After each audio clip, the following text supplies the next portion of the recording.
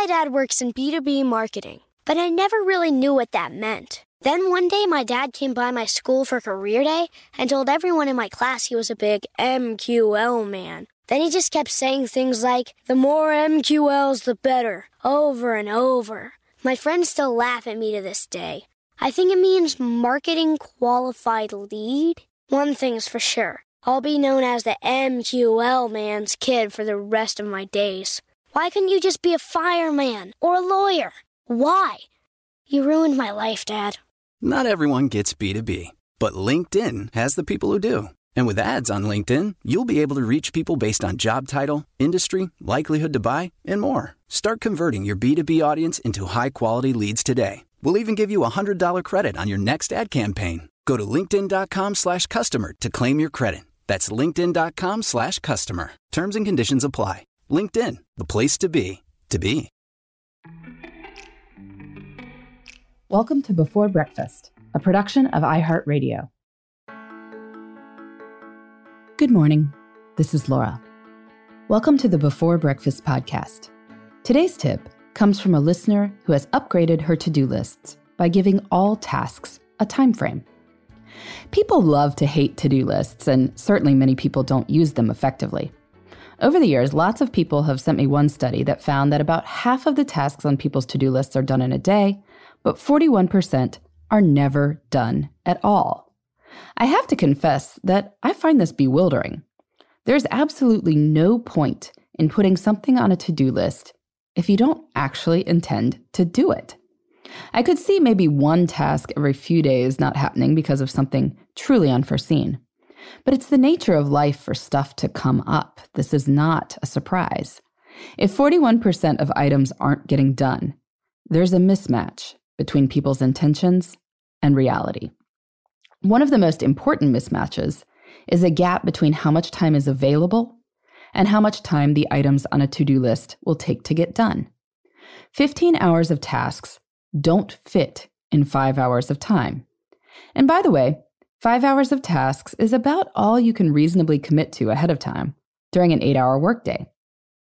But listener Ginger has come up with a strategy to mitigate this common time planning fallacy. As she puts it, my productivity hack is to use to-do timelines instead of to-do lists.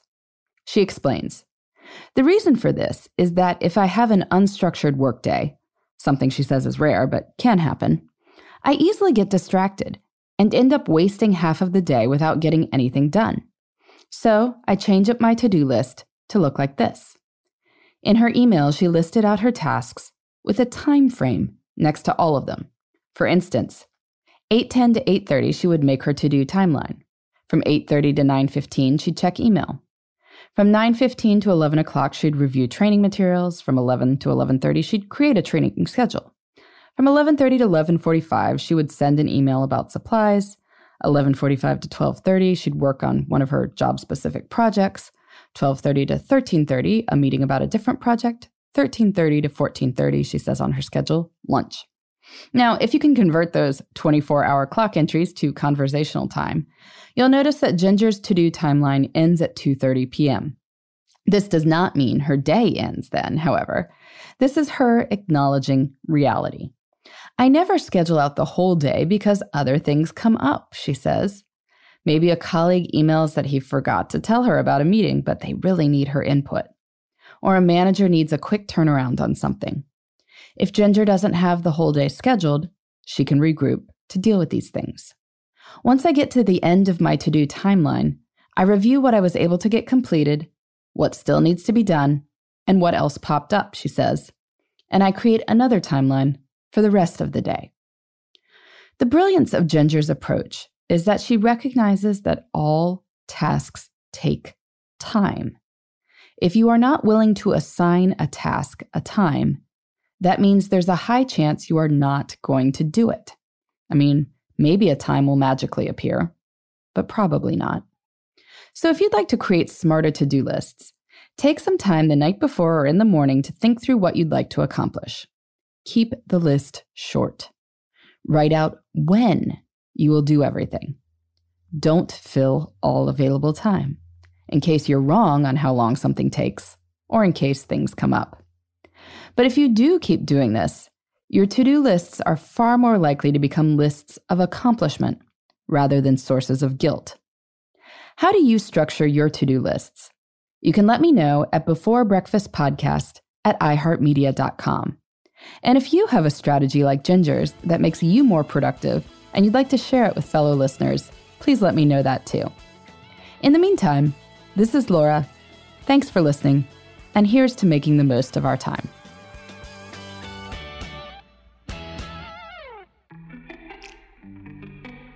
Hey everybody, I'd love to hear from you. You can send me your tips, your questions, or anything else. Just connect with me on Twitter, Facebook, and Instagram at Before Breakfast Pod. That's BE, the number 4, then breakfast, POD. You can also shoot me an email at beforebreakfastpodcast@iheartmedia.com. That Before Breakfast is spelled out with all the letters. Thanks so much. I look forward to staying in touch.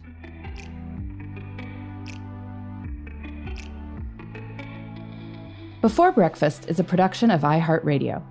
For more podcasts from iHeartRadio, visit the iHeartRadio app, Apple Podcasts, or wherever you listen to your favorite shows.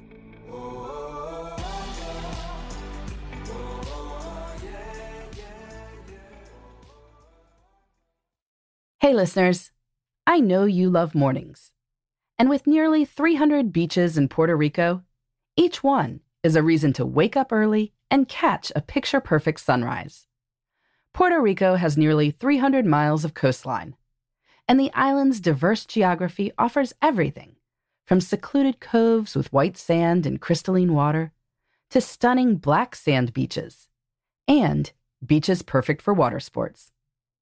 No passport required for U.S. citizens and permanent residents. Learn more and plan your trip at discoverpuertorico.com.